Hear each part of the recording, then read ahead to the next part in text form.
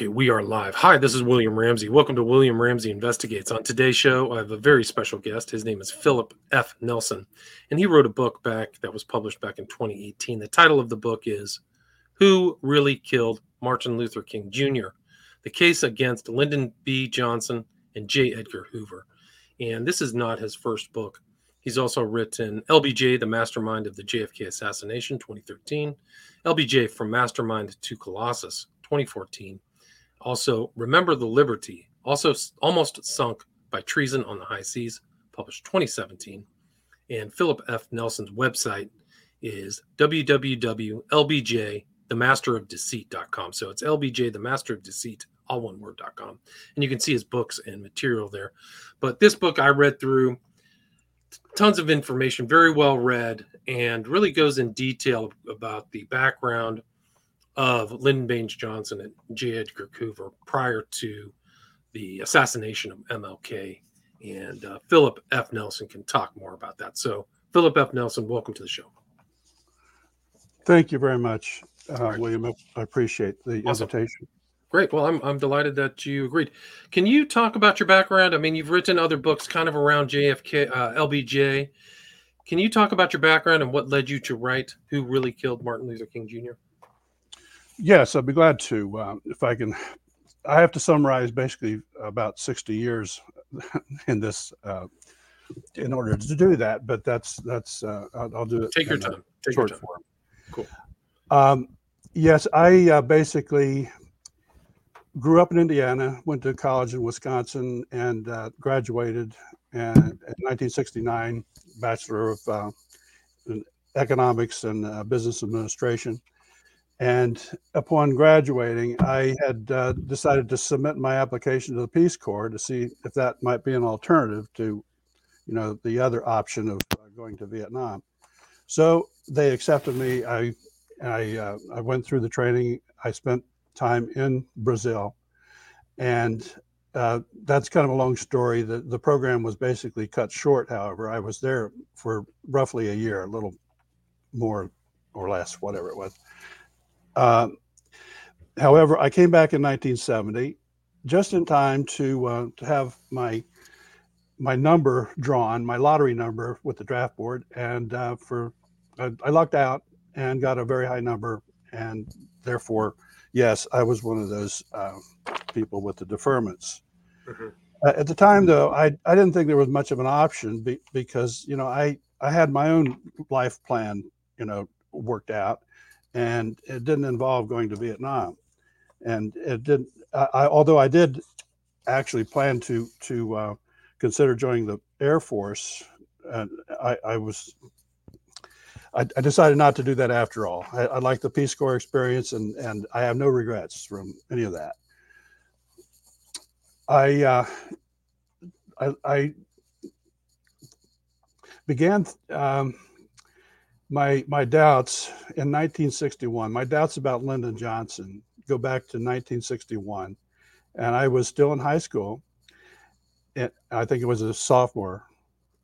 Anyway, I on a Monday morning in the middle of February, there was an announcement on the school PA system that there was an airplane crash and down on the LBJ Ranch in Texas, and 2 pilots were killed. But they did say that thankfully the vice president was safe. He was not on board, and so the problem, the immediate problem was they referenced the fact that happened like 4 days before, and now they're just announcing it now. It's like the news was delayed for four days, and I thought there was something a little strange about that. And sure enough, over the next several months and couple of years, the story dribbled out one piece at a time, just little pieces and increments. And then at the end, in 1964, a man named J. Evetts Haley wrote a book, A Texan Looks at Lyndon. This is the middle of the 1964 campaign for the presidency. And there was a very critical look at Lyndon Johnson and his past, and there were inferences made about a series of murders that happened down there, and all kinds of other things that had happened in that book. I'm not going to summarize the book, but it just suffice it to say, it was a very detailed and troubling look at this person who was running for president on the Democratic slate. Now, he had assumed the presidency, of course, just months before in December of 1963, or excuse me, November 22nd of 1963. Right. So it was right there during that presidential election, right? Right. Yeah. So it was something that it was weird because that book, at least in Texas and throughout the Southwest, I think it sold a lot of copies, millions of copies. Can you restate? Sorry to interrupt. Can you restate the title of that book again, please? Yes, it's called A Texan Looks at Lyndon. Texan Looks. And the author was J. Evetts Haley. Now, it was not until then. My point was that this happened in 1961, that airplane accident. You didn't get the full story until that book came out. But there were newspaper articles here and there, but who was looking at all of those? It was mostly a Texas thing, and I wasn't aware of all of these articles that were appearing down there and the investigations and so forth. And then until this book came out in 1964, and so I had a lot of doubts then about the integrity of this fellow, and that sort of sprang me into this whole thing that I had a great interest in for all of those years and beyond, especially during the additional assassinations that would start up after JFK. Of course, we had Malcolm X, and then a couple of years later we had Fred Hampton, and it went on, and then suddenly Martin Luther King was murdered in 1968 in April. 2 months after that, of course, Robert Kennedy was.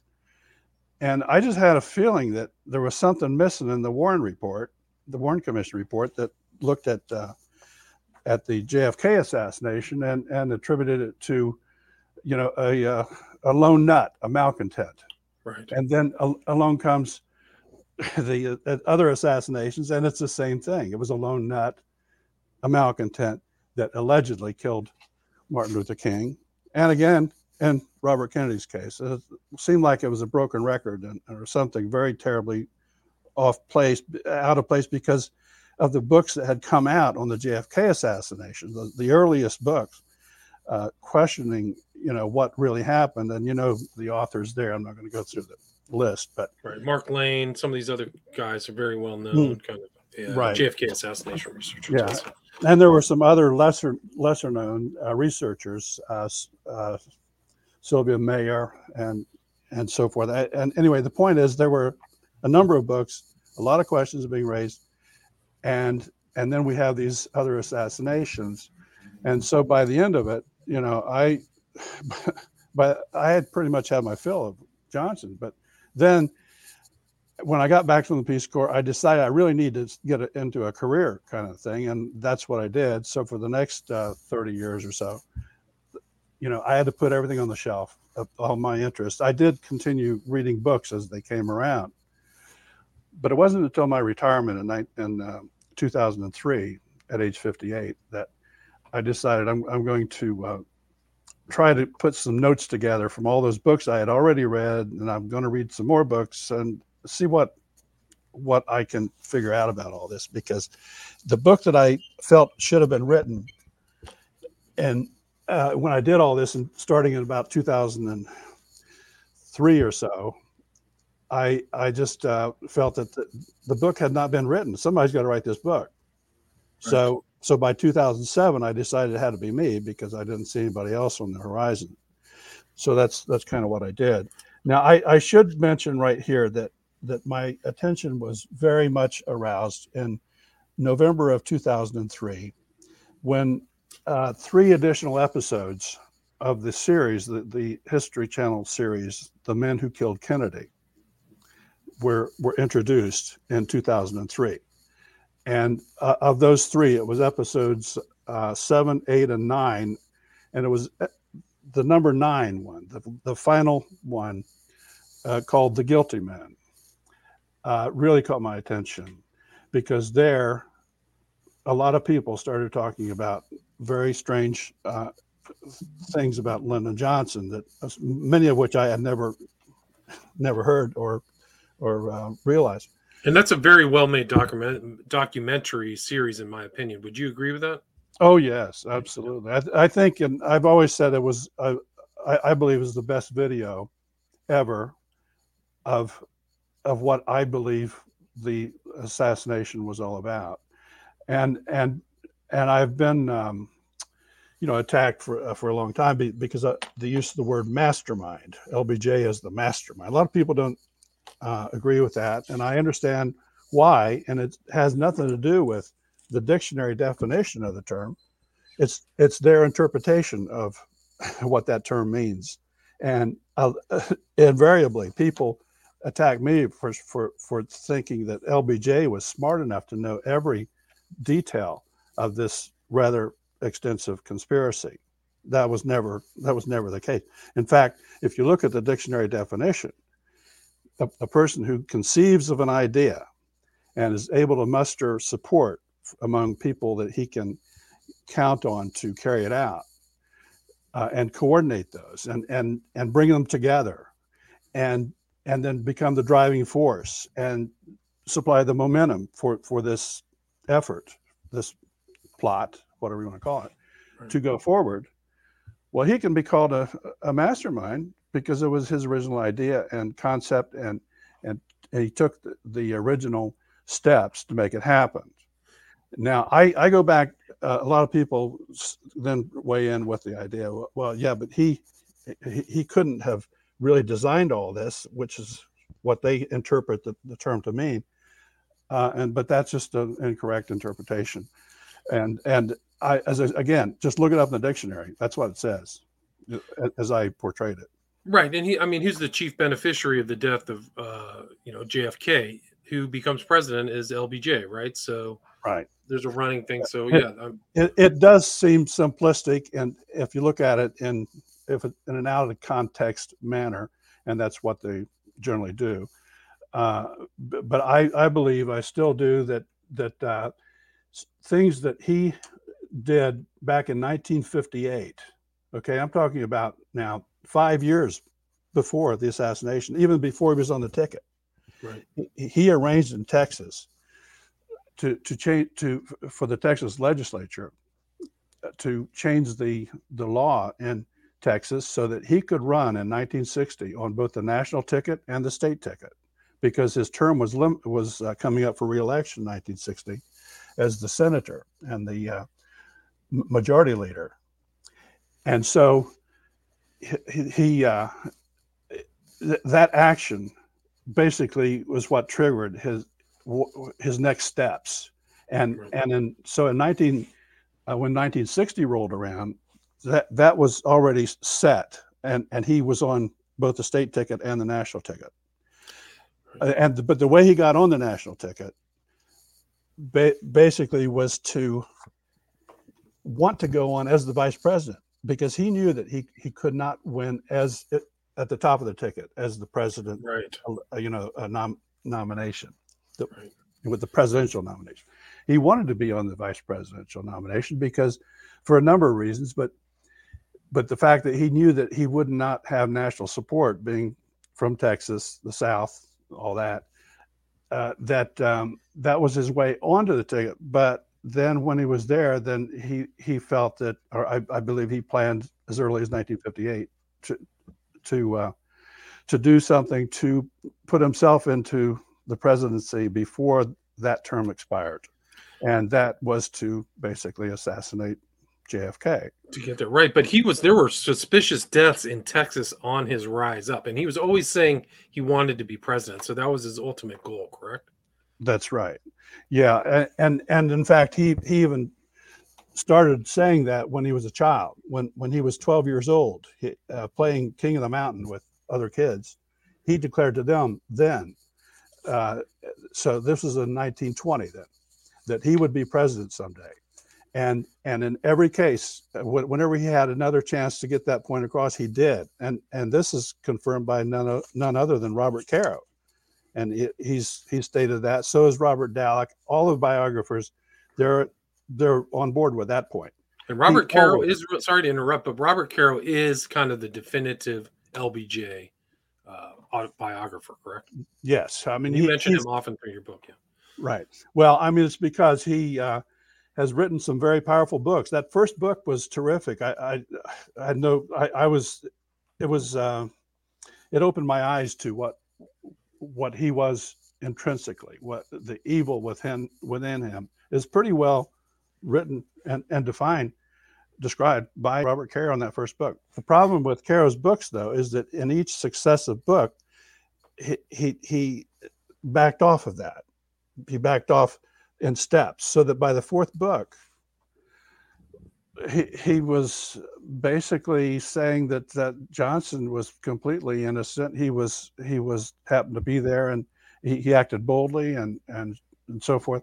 But the stories, by this point, he had really gone off course in terms of bringing forth truths and objective, descriptions of who Johnson really was, and I could describe them, but I don't think time permits a detailed. We probably get censored by some of these big tech sites too. Yeah. But you show in your book that Johnson had a public image and a private character. Would you agree with that? Oh yes, right. Well, I mean, a lot of people who worked for him knew all about his mental issues, his occasional psychotic breakdowns.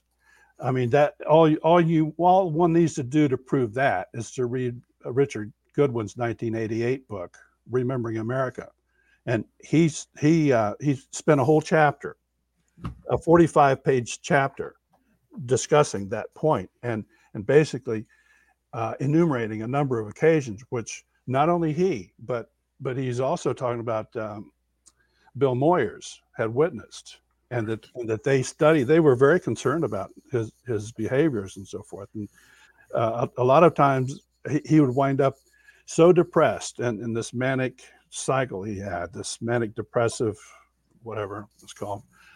They call it bipolar now. But basically I'm not sure if he ever, I know he had never been treated for it by a psychiatrist, okay, until after he left the White House, and then he had to get psychiatric help. But I guess he wanted to resist that as long as he could. So anyway, you have that unfolding, and not even coming out until 1988. I mean, this is 25 years after he died. I mean, that's the problem. Right. He existed all this time with all these things going on. According to his partner in defrauding taxpayers down in Texas, Billy Saul Estes, he was responsible for killing up to 17 people in Texas who got in his way or presented, a potential problem for him in his quest for wealth and fame and political power. And I think even one of those was his sister too, right? Yes. Right. She was always sort of a thorn in his backside the whole time. I mean, she had her own problems. She was alcoholic and a very promiscuous gal. And oh gosh, I could talk about her a long time. I want to avoid that. That's all those stories that are in my first book. Gotcha. So it extends into the second book as well, of course. The LBJ Mastermind book and the LBJ Colossus book has all of that in probably about a total of about 1,600 pages. Right. So what we want to talk about a little bit more, though, is if we can segue into the Martin Luther King book. Please do. Okay, that book is entitled "Who Really Killed Martin Luther King Jr.? The Case Against Lyndon B. Johnson and J. Edgar Hoover." And I'm just going to read a couple paragraphs that showed up in the Simon & Schuster website on that book. Okay, great. Now, actually, the book is published by Skyhorse Publishing, and it's distributed by by Simon & Schuster. Okay, this is what is contained there. Okay. In Who Really Killed Martin Luther King Jr., Phillip Nelson explores the tactics used by the FBI to portray Ray as a Southern racist and stalker of King. He shows that early books on King's death were written for the very purpose of disinforming the American public at the behest of the FBI and CIA, and are filled with proven lies and distortions. As Nelson methodically exposes the original constructed false narrative as the massive deceit that it was, he presents a revised and corrected account in its place, based upon proven facts that exonerate James Earl Ray.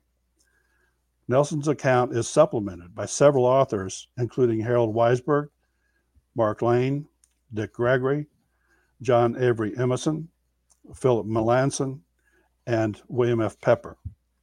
Nelson also posits numerous instances of how government investigators, the FBI originally, then the Department of Justice in 1976, then the House Select Committee on Assassinations investigators in 1978, and the DOJ again in 2000, deliberately avoided pursuing any and all leads which pointed towards Ray's innocence. Okay, now I want to also add there that that book was originally published in 2018. Now in 2020, it was updated with a paperback edition that included a foreword from LBJ researcher Edgar F. Tatro, an educator, author, and participator in the House Select Committee on Assassinations, who is among the first generation of JFK researchers. His unique insights into what he refers to as the Texas Connection are an invaluable resource to anyone wishing to understand the full dimensions of the conspiracy behind the JFK assassination. So that was the most important major revision to the new edition, that foreword by Edgar Tatro. Now he goes into just a thumbnail review of some of the most brutal acts against men and women that one could imagine in that new foreword. The other significant change, though, was one I added at the other end of the book, as an afterword. I wrote that to explain how James Earl Ray's second attorney, Percy Foreman, whose character will be examined in complete detail in that section, that afterward. But he had gotten involved in his own criminal activity shortly after he swindled Ray into a guilty plea.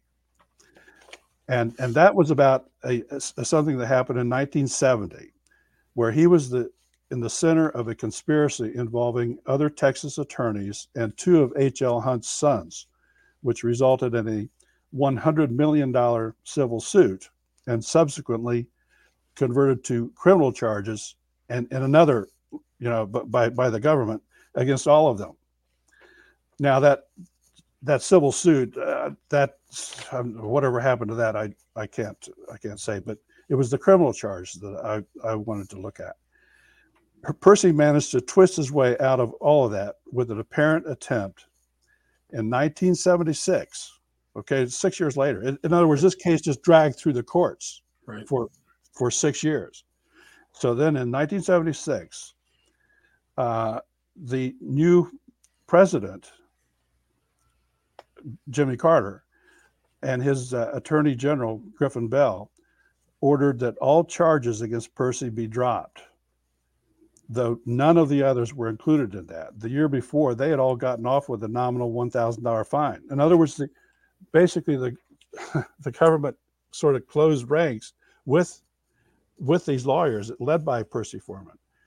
But Percy Foreman, in a nutshell, I don't want to drag on this one, but he used what he did for the government, for Lyndon Johnson, J. Edgar Hoover, in 1969 as a get out of jail free card in 1976.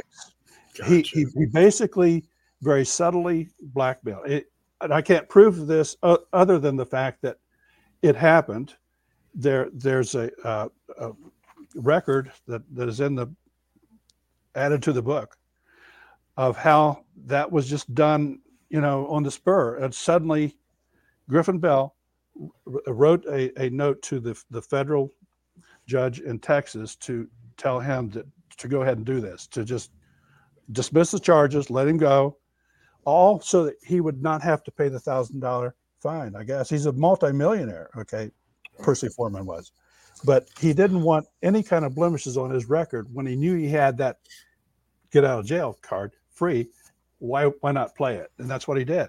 Right. So you had a suspect defense attorney, but a very similar to kind of RFK, where his Sirhan's attorney was engaged in kind of scurrilous behavior. I don't know if you know about that, but there's some questions about that as well. So exactly, they sort of used both of these attorneys, to pull off what they could otherwise not be able to do. And it's actually, sorry to interrupt, but it's also the same thing that happened with the killer of Oswald, right? His attorney, I think they said the fix was into Melvin Belli or something like that. Like they knew that it was just a fait accompli. Right. Now, actually, they had basically won at a hearing or trial, wherever it was, and basically they were going to give him a new trial because they kind of admitted that the other thing had been botched. But in the meantime, he suddenly dies of cancer. Right. So, and that was itself a very suspect event. Just like all these events, there's just all kinds of subterfuge and strange things happening all around these deaths. And right. MLK is a perfect example. Yeah, I want to just make a few points about my book on Martin Luther King's murder. Please do.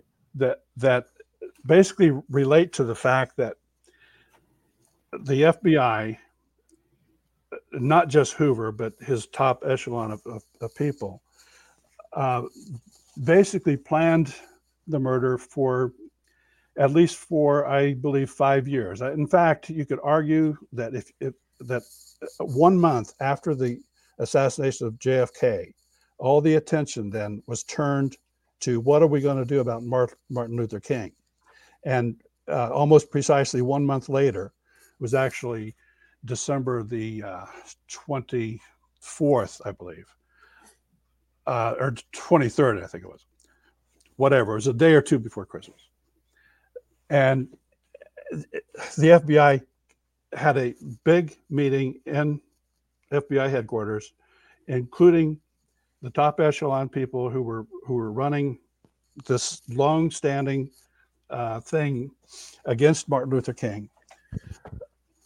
Were joined by the SAIC's special agents in charge from Atlanta, Birmingham, Memphis, and St. Louis. And there may have been others there, but anyway, they all met there, and the subject at hand was the neutralization of Martin Luther King. Now, on the giving them some measure of benefit of the doubt, it could be argued, well, that was just how to take legal actions to try to hush him up or to try to embarrass him or whatever. But that as everyone knows by now, that was just the window dressing. The fact is that there were efforts made to form this conspiracy as early as 1964, and that is when some of the two of the major operatives here, which the one was Clyde Tolson, who was an assistant, the top level assistant to J. Edgar Hoover. In other words, he was the second man in the hierarchy of things in the FBI. And his lover too, right? He was Hoover's lover. Right. Yeah, it was. They were not just friends and buddies, but they were lovers and whatever else they might have done. But these guys were just riding high at this point. They were taking these, expensive vacations in California and Florida for weeks at a time, on the government dime, never paid for anything. It was always, oh, we're visiting a FBI office, but they weren't even in the FBI office. But right, and they expected to be comped on everything too, right? They were comped on everything, and what the government didn't comp in terms of expenses, their buddies Clinton Murchison and Sid Richardson, oil barons from Texas, were taking care of the rest of their bills, and even giving them money to bet at the Del Mar race track over there in Southern California. So anyway, they were just doing all kinds of things way off the charts. So whatever is going on now in the FBI is nothing compared to what was going on back then. Right. Anyway, what I wanted to get to is that the points that I've brought up in my book, which have never been addressed before, had to do with the fact that they actually wanted to avoid having an FBI investigation of Martin Luther King's murder because it would point right back to them. If they really let their investigators loose, they would find out it would go right back to Washington and the FBI headquarters, top floor. So what they did was set up a series of novelists that would come in and write a story. Now, the original story was supposed to be about a dead assassin, because James Earl Ray was supposed to be murdered right there on the street in his Mustang, right in front of Betsy's rooming house. They had a policeman, one of the dirty cops down in Memphis, ready to shoot him right there. And they had a backup guy who was, if in the event that the policeman didn't show up or didn't get it done, there was a backup guy in place to do that as well. It's all in the book. So here they were. They couldn't have their own FBI agents actually go out and do what needed to be done to explore this. So they essentially relied on these novelists. The first one of which was William Bradford Hewitt. Now, William Bradford Hewitt had been a 20-year friend of Hoover and Toulson. So he was in their clutch. Right. And sorry to interrupt. His last name's spelled Huie. Sorry. That's right, Huey. And he had written a number of novels. There were also some supposedly true crime books in there, but he had taken such liberties with all of them, you couldn't tell the difference. And when he wrote this book, was supposed to be originally He Slew the Dreamer. Then when it was published, it was They Slew the Dreamer, in order to get across that there was a conspiracy, but it had nothing to do with the FBI. Of course, it was all these racists down there in the South. Well, anyway, Huey wrote a book that portrayed James Earl Ray as a vicious Southern racist, a hater, stalker, murderer of Martin Luther King, when in fact none of the above was the case. He wasn't even Southern. He grew up in Quincy, Illinois, or thereabouts, in a couple of different towns, Alton, Quincy, so forth. And those towns are actually farther north than Springfield, Illinois, farther north than Indianapolis and Columbus, Ohio. So how can that be considered Southern? So he strikes out there. But yet he actually wrote the words Southern Illinois, okay? As though he was basically very close to the South. And then from there on, he portrayed him as, as a lifelong criminal. And but yet the facts show that he was just a petty criminal. He was a little thief, and he with other associates would steal things like postal money orders, things like that, and rob supermarkets. That's all he did, and he never really did anything violent other than the fact carry the gun when he was robbing a supermarket. And so he was repeatedly put into prison. But before all that happened, in the late 40s and early 1950, 51, he was in the military, and he was sent to Germany.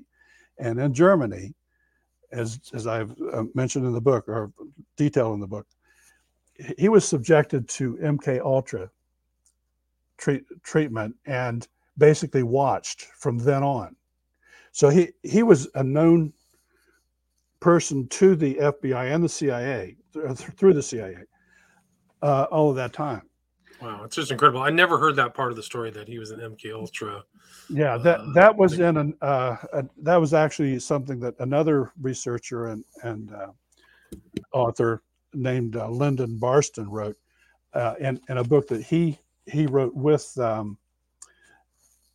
Jerry Ray, that is James's brother.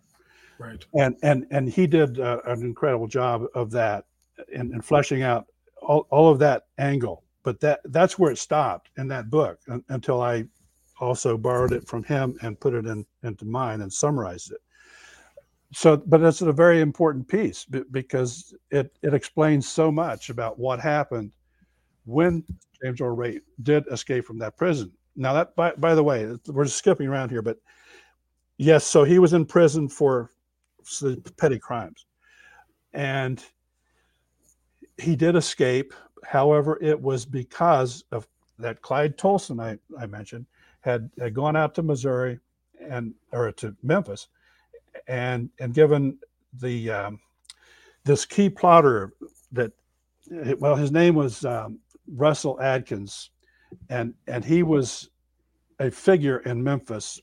I mean, he was known to a lot of people, all the politicians and so forth, and everybody knew him either directly or indirectly as the fixer. He could make things happen.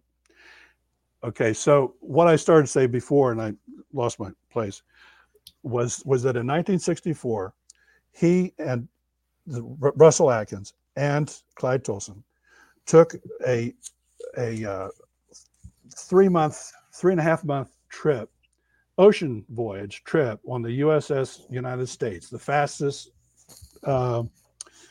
such ship ever. It still has the record for in 1956 for making a run to Paris, or to France in record time. And anyway, they went on this cruise, and then they spent time in France and England before they sailed it back. So altogether, they were over there 3.5 months. And the reason they did this is because they wanted to be completely focused on what they were doing with regard to this plan. No telephone interruptions, no aides, no nothing, except whoever was bringing around their lunches and dinners and drinks or whatever. So anyway, the point is they spent all that time fleshing out the original plan. So that's why I say that started just months after that meeting in December 64, right? of 63. 63, that's right. 63. This is just a month after the JFK is assassinated. So here, just 4 or 5 months later, here they are on this ocean voyage dedicated to the idea, and it had to come out of that meeting, maybe as a secret, just between the people who needed to know about this. But that is what happened. So anyway, what happened then later in 1966 was that Clyde Tolson went to Memphis and he gave Russell Atkins this $25,000 for him to get it to the warden of the prison where James Earl Ray was, because they had selected James Earl Ray. He was the guy. Who knows how many other candidates they had, but they knew this guy's in prison and we're going to get him to escape. And that was plan one. That was task one coming out of this meeting. Anyway, that happened. He did escape in 1967. It was I think it was April, and he wound up going to Chicago, working there. And by the way, working in places like a big restaurant up in Evanston, were 75 employees. Half of them were black people, and others were Mexicans. He got along with everybody. The owners loved him. When he decided he had to move on before the law closed in on him, so to speak, they actually begged him to stay. They didn't want to lose him because he was such a good worker. He was always there on time, did a good job, and he was clean, well behaved. Now Huey comes along, wants to portray him as this violent Southern racist I just mentioned. And that was the objective of his book. However, other people came along, and even people he referenced in his books, like the owners of that restaurant, came forward and said, they thought he was okay. Other people, his other landlords, and Birmingham, Alabama, and Illinois, other places said the same thing. Yet, what Huey wrote about, all of these people didn't conform with what he was saying. He was trying to build a story that he was this dirty unclean and vile, evil person, and none of these people were coming forward with those kind of stories. So everything was kind of out of sync all along the way. Well, the other thing that Huey wrote was that he was a racist, a violent racist, and as evidence, he cited two women that James Earl Ray had come into contact with, one in Canada, one in Mexico, thinking that if he didn't name them, then no one would ever find out who their names were, and so he could say anything he wanted to. So he made up bald-faced lies that each of them had told him stories that indicated he was a racist. I'm not going to go into the details, it's all in the book. But the point is, he lied about that, said that these women were portraying him as a vicious racist, when in fact, those women did come forward 10 years later with the House Select Committee and say that is untrue.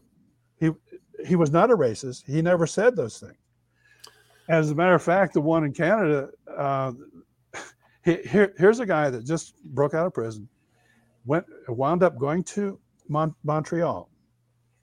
By the way, 800 miles past Toronto. If he wanted to just go to Canada, why didn't he just stay in Toronto? But he drove this old broken down Plymouth right past Toronto to get to Montreal.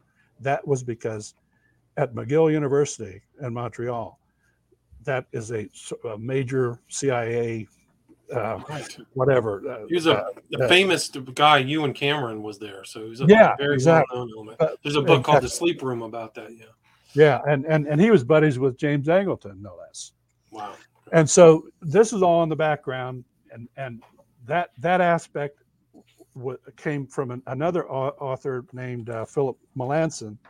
He did incredible work too. But the point I'm getting on that is that my book synthesizes what Philip Melanson said, what this John Emerson said, what William Pepper said. In fact, William Pepper's book, I believe, he's just did an incredible job. He actually wrote 3 books, but most of what I'm referencing came out of that last one, The Plot to Kill King, and that was not published until 2016, and as it worked out, that is precisely when I decided to start investigating this one, and so his book was just out, and I basically incorporated it almost by proxy as the basis, as the single biggest basis of my own book.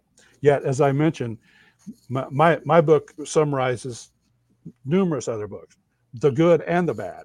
And you talk about some of the bad guys, who you consider Posner as a name, some of these other names that are very suspicious, and people have taken them apart, like, what's the professor from Berkeley? It's Peter Dale Scott? Peter Dale Scott, thank you. Right. Yeah, William Bradford Huey, he wrote his book in 1970. That was a culmination of, after having written 3 articles for Look magazine, and each of those articles started betraying the trust that Ray had extended to him. In the meantime, he had entered this contract with Huey, basically to be paid by whatever monies that would be collected there. Some of that would be given to his attorney, and his original attorney was Arthur Haynes out of Birmingham, Alabama. And unfortunately, for Huey, well, let's put it this way: his first article had come out in early November, I think it was the 12th of 1969. That was exactly at the time when when James Earl Ray had determined that he had betrayed, that Huey had betrayed him, that he was being set up, Right. and that's when he decided to fire him after that first article appeared in Look magazine. Now it just happens that because the cell he was put in, it was converted so that there was no sunlight that would ever even come in at a little crack, under a crack. In other words, they sealed all the windows in this cell block, and they put all kinds of microphones, video cameras, CCTV type things. So he was monitored constantly, 24/7, 365, always monitored. And so they knew when he was speaking to his brothers or his previous lawyer or whomever, they were overhearing everything and recording it and sending all these reports back to Washington. Right. through the FBI to Hoover. So they knew exactly what was going on there. And they knew that he was telling his brothers that he had to fire Haynes to get rid of Huey. So he had to fire all of them and just get rid of them. That's what he did. So they're all being done. And then at the same time, leading up to the assassination, the FBI is bugging MLK and putting him under psychological pressure. So there's that very important part that they're constantly spying on these people, right? The FBI. Right. Yeah.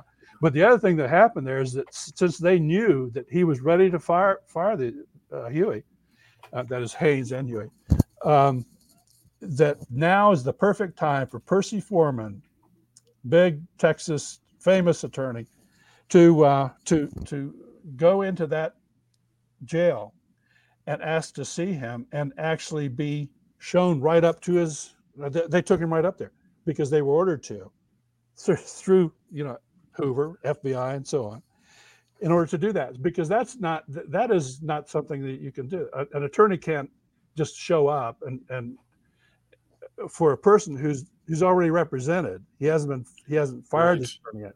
They can't be doing that, but that it was done. And so he got up there and he convinced James Earl Ray that yes, you should go ahead and move against Haynes, get rid of him. I'm the Texas Tiger, he called himself, and I've had 1,000 cases when only one guy ever got the electric chair or capital punishment, whatever, and out of 1,000.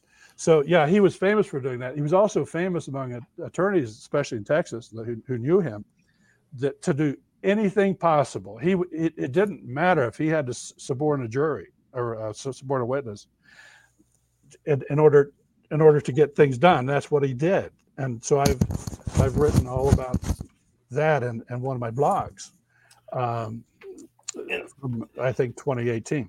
Right. So you have these attorneys, sketchy attorneys, and you mentioned Pepper. Can you explain to the audience the importance of, I think it's William Pepper? Well, yes. As a matter of fact, I should have expounded on that earlier, but William Pepper had gotten to be a friend of Martin Luther King back in the mid or early 60s.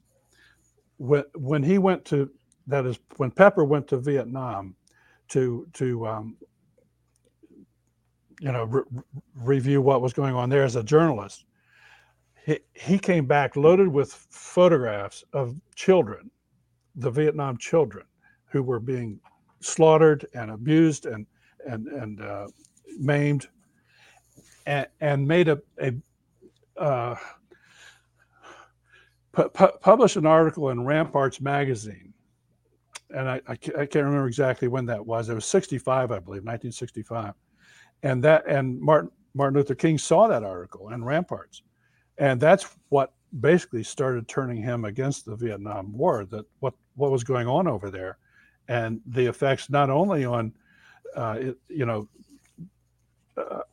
draftees, especially black guys, being drafted and sent over there to fight in this ridiculous war that was supposed to be a civil war. And anyway, that's how they got to know each other and become friends. So he. For 10 years after the murder, he basically accepted the government thing that, yeah, they got this guy and so forth. Then he had his hands full with other stuff. So it wasn't until about 10 years later that he really took an interest in it and started pursuing it, and then started investigating and talking to a ton of people down there, and he wrote, as I said before, 3 books. The first one, I can't remember the dates of them, but it was like in the early 1980s, and then 1990, mid 90s, and then that book in 2016. 3 books, a decade apart. But Pepper became friends with the family, and actually was part Yes. of that trial by Judge Joe Brown, right? Right. At that point, we're talking about, well, that all started in the later 90s, and so in 1997, he was already at work trying to get this done, while James Earl Ray was still alive. Well, he didn't quite make it because Ray died in 1998, and the trial was basically in 1999, and so Ray had already died at that point.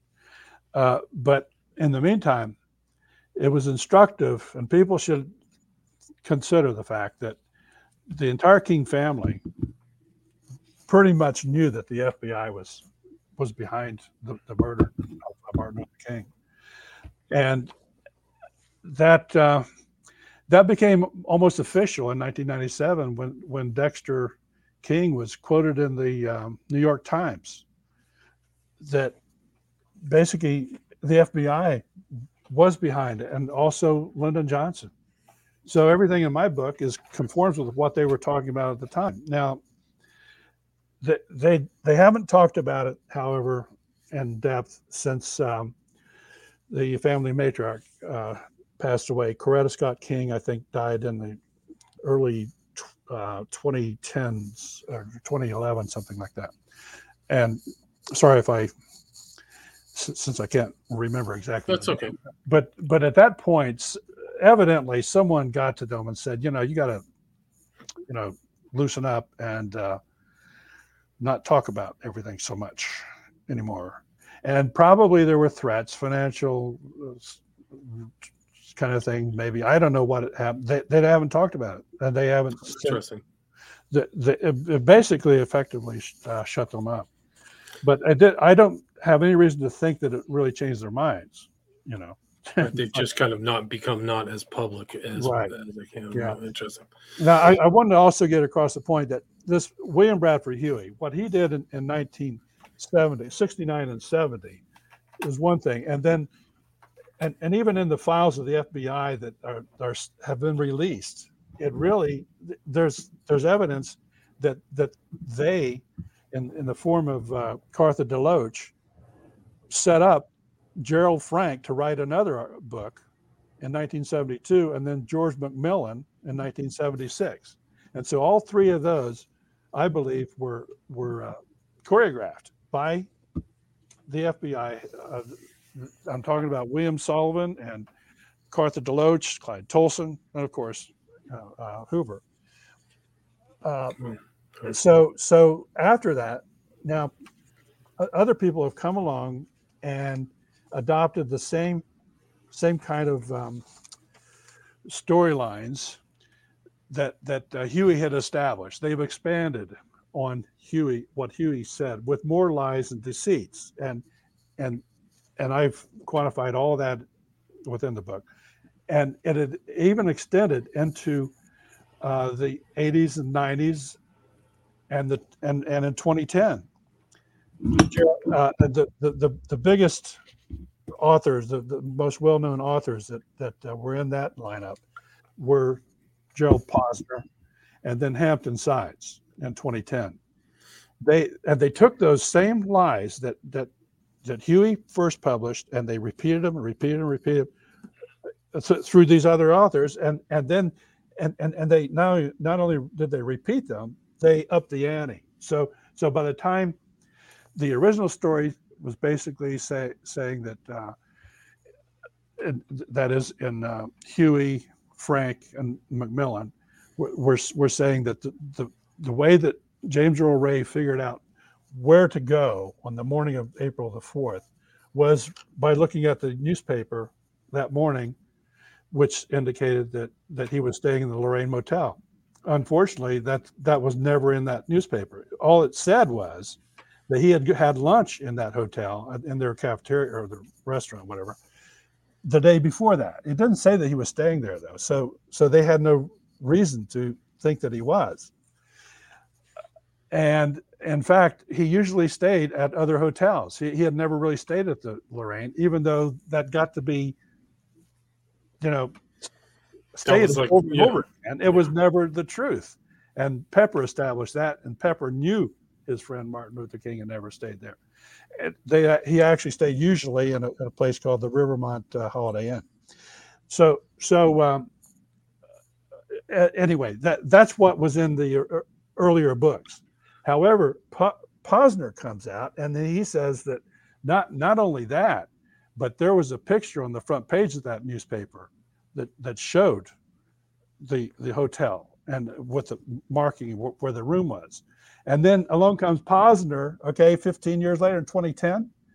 Posner extends it by saying, actually, he was shown in a picture that was taken right in front of the door, and you could see the number 306 right on the door. That's what is in his book. Check it out. Wow. But it's not true. None of that was true. And in fact, that original paper I have in the book, and there's not even a picture of anybody. There is an article on the front of that page. But that was just one of many, many lies that started back with William Bradford Huey. And it got expanded and expanded and extended. And so now it's sort of like in the, part of the meme that happened, but it never happened. Right. I mean, that's really kind of the confusing element of this whole case, is what people never could get past these kind of these blizzard of lies by these books and authors out there confusing people. And it seems like it's pretty deliberate. I mean, there's a ton of information in this book, Philip. It's really detailed. It's long. You have a lot of appendices, citations.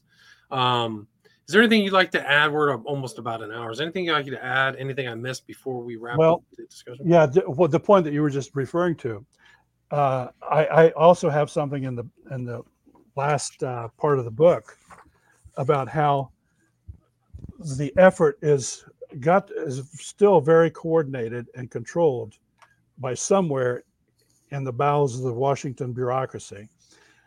And it's evidenced by the fact that when the Lorraine Motel was renovated, that it was completely deconstructed. That is the interior, all the wood framing, under those or behind those brick walls. The only thing that remained, this was going on in 2012, 2013, that recently. But when they rebuilt it, supposedly they had to rebuild it to accommodate traffic. A lot of people walking through because of it turned into the National Civil Rights Museum. Right. So they put concrete floors on a steel superstructure, and that's what supported that second floor. But they stated that we're going to reconstruct 2 rooms there. The rest of it is wide open to allow the exhibits and so forth and so forth. But they reconstructed the bathroom, and they reconstructed the bedroom that James Earl Ray had stayed in or had rented. He never did wind up staying in it. But anyway, when they did that, they changed that bedroom around. Okay, actually, they changed the whole floor around. They raised the floor at least a foot. Okay, and there was a purpose in this, though. You have to see the pictures in the book to see what happened there, because in addition to raising the floor a foot, they moved the bathtub that was in that corner where the window was backwards. So there's 10 or 12 inches in between the end of it and the wall where the window is. So people in there now can go in and look and say, yeah, that makes sense. You can stand right there in front of the window with your gun and shoot. Right, because at the time of the assassination, the assassin supposedly would have been sitting in the bathtub, right? Yeah, well, I mean, Harold Weisberg showed something that had been published in the Paris Match magazine about that, and it showed a guy in contortions trying to stand at the end of that bathroom on the slanted end, okay, with 1 foot on the ledge and the other at the bottom or whatever, and he was going sideways. He had to bend over all the way to his right in order to aim a gun down there, and it was an impossible thing. Harold Weisberg was the one who tore that thing apart. Well, now, and apparently for many years that there was this problem. They must have had a lot of people saying, well, how could someone stand there on that slanted end and have a shot, especially if he had to stay there very long to wait for Martin Luther King to show up on that balcony. Well, he didn't. I mean, that the rifleman was not even there. He was down on the ground, but they had to, for some reason, they framed it that way so that it would reflect on the fact that he had gone in there and gotten that room and supposedly shot James Earl Ray was there, right? Yeah, there's a lot of details. I highly recommend the book. It's titled again, "Who Really Killed Martin Luther King Jr." Where's the best place to get this book? Well, it's in most bookstores, and of course Amazon, Books A Million, and Barnes and Noble. I track it basically, but I don't have much to do with it, except I do make available signed copies if people contact me through my website, which is LBJ, the Master of Deceit. And if people want to reach out to you, they can also do it through that website as well, correct? Yes, there's a contact page there. So I will put that in the show notes. And the website is www.lbj, all one word.com. So people can check that out there. And again, the title of the book is "Who Really Killed Martin Luther King Jr.? The Case Against Lyndon B. Johnson and J. Edgar Hoover" by Phillip F. Nelson. So, Phillip, thank you so much for your time. Well, thank you very much. I appreciate it. Take care. Opportunity. All right, stay there. Stay there.